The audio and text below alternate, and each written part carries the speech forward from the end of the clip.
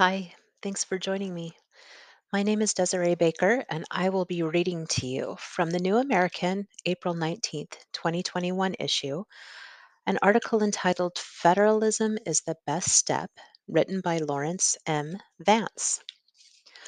Although the word federalism does not appear in the Constitution, it is one of the most important and innovative concepts in it. When the Constitution was adopted in 1789, a federal republic, not a democracy, was established. As future President James Madison wrote in The Federalist, number 10, democracies have ever been spectacles of turbulence and contention, have ever been found incompatible with personal security or the rights of property, and have in general been as short in their lives as they have been violent in their deaths. Federalism is the division of power between the national and state governments. Articles 1 through 3 of the Constitution delegate certain powers to the three branches of the national government. The Ninth and Tenth Amendments make it clear that all rights and powers not delegated to the federal government are retained by the people and the states. The states of the United States of America created the national government, not the other way around. The states have been in existence as independent sovereign colonies for many, many years. Only Georgia, among the original 13 colonies, was not established in the 1600s. The Declaration of Independence of 1776 states, quote, "We, therefore, the representatives of the United States of America, in General Congress assembled, appealing to the Supreme Judge of the world for the rectitude of our intentions, do, in the name and by authority of the good people of these colonies, solemnly publish and declare that these united colonies are, and of right ought to be, free and independent states." Close quote. This status continued when the states adopted the Articles of Confederation in 1781. Article 2. Each state retains its sovereignty, freedom, and independence, and every power, jurisdiction, and right which is not by this Confederation expressly delegated to the United States in Congress assembled. And most importantly, this status persisted after the Constitution was adopted. The Constitution refers to the United States in the plural in Article 3, Section 3, Paragraph 1. Quote, "Treason against the United States shall consist only in levying war against them, or in adhering to their enemies, giving them aid and comfort." End of quote. The best explanation of American style federalism is that given by Madison in the Federalist, number 45. Quote, "The powers delegated by the proposed Constitution to the federal government are few and defined. Those which are to remain in the states governments are numerous and indefinite. The former will be exercised principally on external objects as war, peace, negotiation, and foreign commerce, with which last the power of taxation will for the most part be connected. The powers reserved to the several states will extend to all the objects which, in the ordinary course of affairs, concern the lives, liberties, and properties of the people, and the internal order, improvement, and prosperity of the state." Close quote. Since as far back as the New Deal, liberals and progressives have been derisive of federalism and supportive of increasing the spending size and scope of the federal government. The U.S. federal government has become a monstrosity with an annual budget of over 5 trillion and a national deficit of 28 trillion. Federal spending is out of control. According to the nonpartisan Congressional Budget Office, CBO, federal debt now exceeds GDP. Even before the COVID-19 pandemic relief efforts, the federal government was spending over 11 billion per day, 468 million per hour, 7.8 million per minute, or $130,000 per second. There are two types of spending by the federal government: mandatory and discretionary.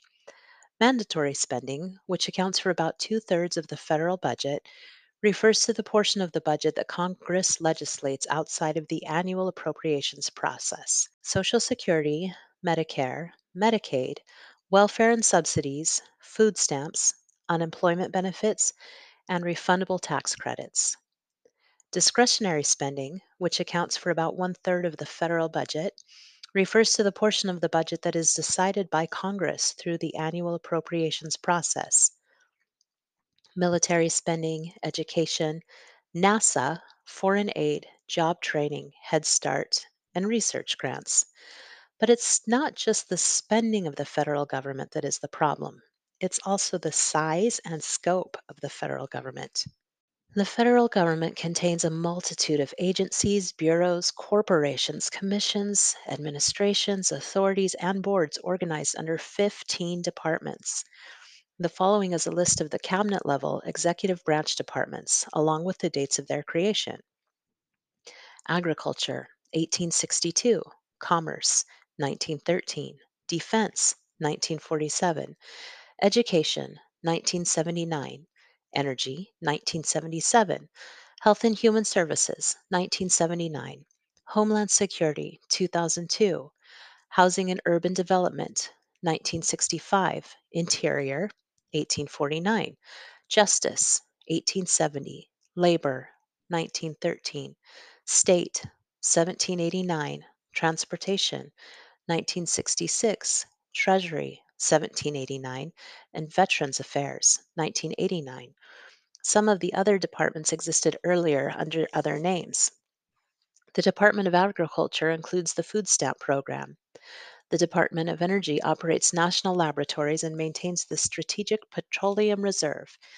The Department of Health and Human Services includes Medicare, Medicaid, and myriad other welfare programs.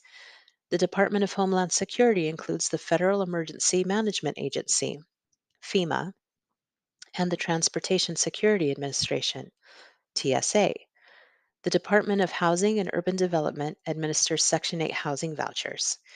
The Department of the Interior includes the National Park Service and the Bureau of Land Management, BLM. The Department of Justice includes the Drug Enforcement Administration, DEA, the Federal Bureau of Investigation, FBI, the Bureau of Alcohol, Tobacco, Firearms, and Explosives, ATF, the Department of State funds the United Nations and foreign aid. The Department of the Treasury includes the Internal Revenue Service, IRS, and the U.S. Mint. There is also the alphabet soup of independent agencies of the federal government, each of which has its own budget.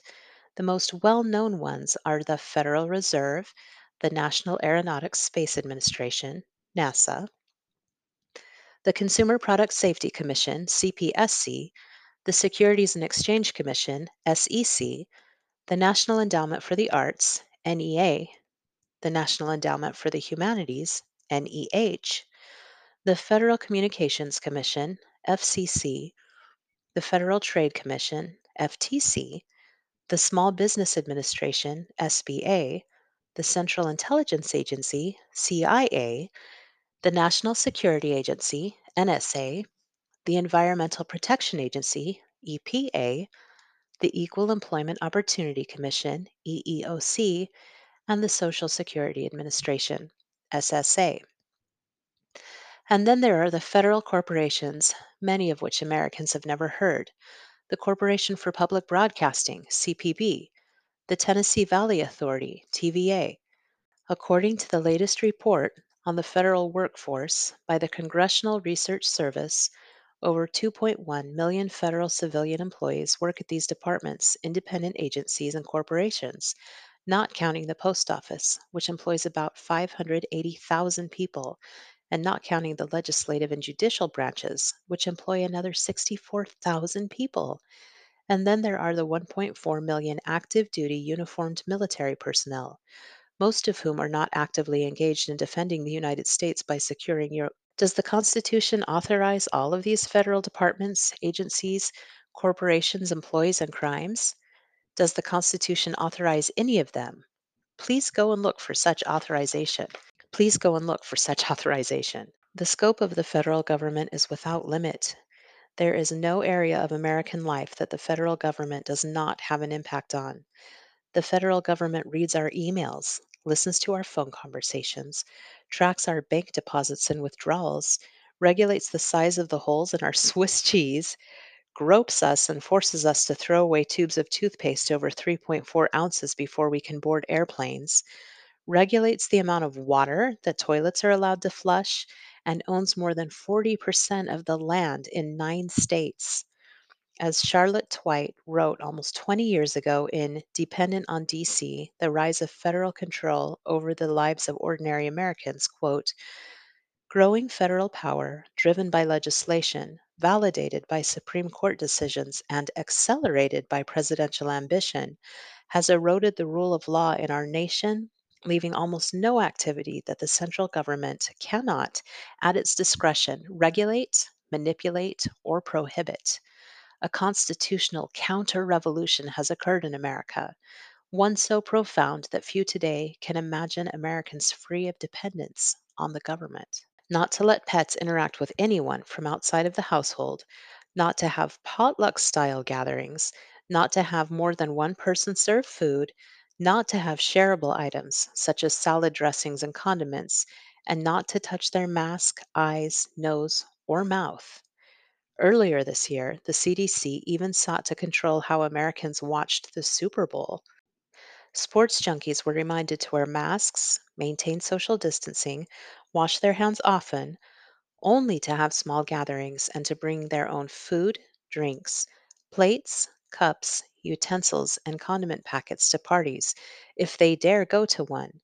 The CDC even warned Americans against shouting, cheering loudly, or singing while they watched the game. The United States is far removed from the limited government of the founders and has been for some time. The liberties of the American people are in peril as never before, but this is not just because of the spending size and scope of the federal government. As we especially saw last year throughout the COVID-19 pandemic, the state governments, mainly the ones headed by Democratic governors, but not exclusively, can be authoritarian, tyrannical, and even totalitarian. Many Americans took the CDC's paternalistic and draconian guidelines as law, but in some state, government officials turned the guidelines into de facto laws. Holiday gatherings in California were restricted to no more than 3 households, had to be outside, had to have enough space so that everyone could stay 6 feet apart, had to use single serve disposable containers, and were restricted to 2 hours. In Oregon, no more than 6 people could gather in one home, and they could not represent more than 2 households. Church funeral services were limited to 25 people. Restaurants could only offer takeout. The city of Philadelphia banned all indoor dining at restaurants and indoor gatherings of any size, public or private, of people from different households. The mayor of Tampa, Florida, was furious that thousands of people ignored the city's mask and social distancing mandates while celebrating the Tampa Bay Buccaneers Super Bowl win. Some cities shut down all indoor dining for many months in 2020. There are a number of steps that have been proposed to help restore the constitutional federal republic of the founders, in which liberty was proclaimed throughout the land. Since the advent of the Biden administration, the nullifications of unconstitutional federal actions by the states has been increasingly mentioned. Term limits for members of Congress are a perennial step that some have proposed, even though voters can remove anyone from Congress at any election. Some have called for a new constitutional convention to propose additional amendments to the Constitution, as if Congress actually follows the Constitution in the first place. Others say that we just need to elect more Republicans to Congress, even though congressional Republicans rarely reverse the bad policies enacted by Democrats and often enact bad policies of their own. But in spite of the problems with the government of the several states, federalism is still the best step to reining in the out of control federal government and restoring the liberties of the American people. And what a big step it is. Let's look at some key issues through the lens of federalism. The drug war. Not only does the Constitution not mention drugs of any kind, it nowhere authorizes the federal government to regulate, monitor, or restrict the medical, recreational, or consumption habits of Americans.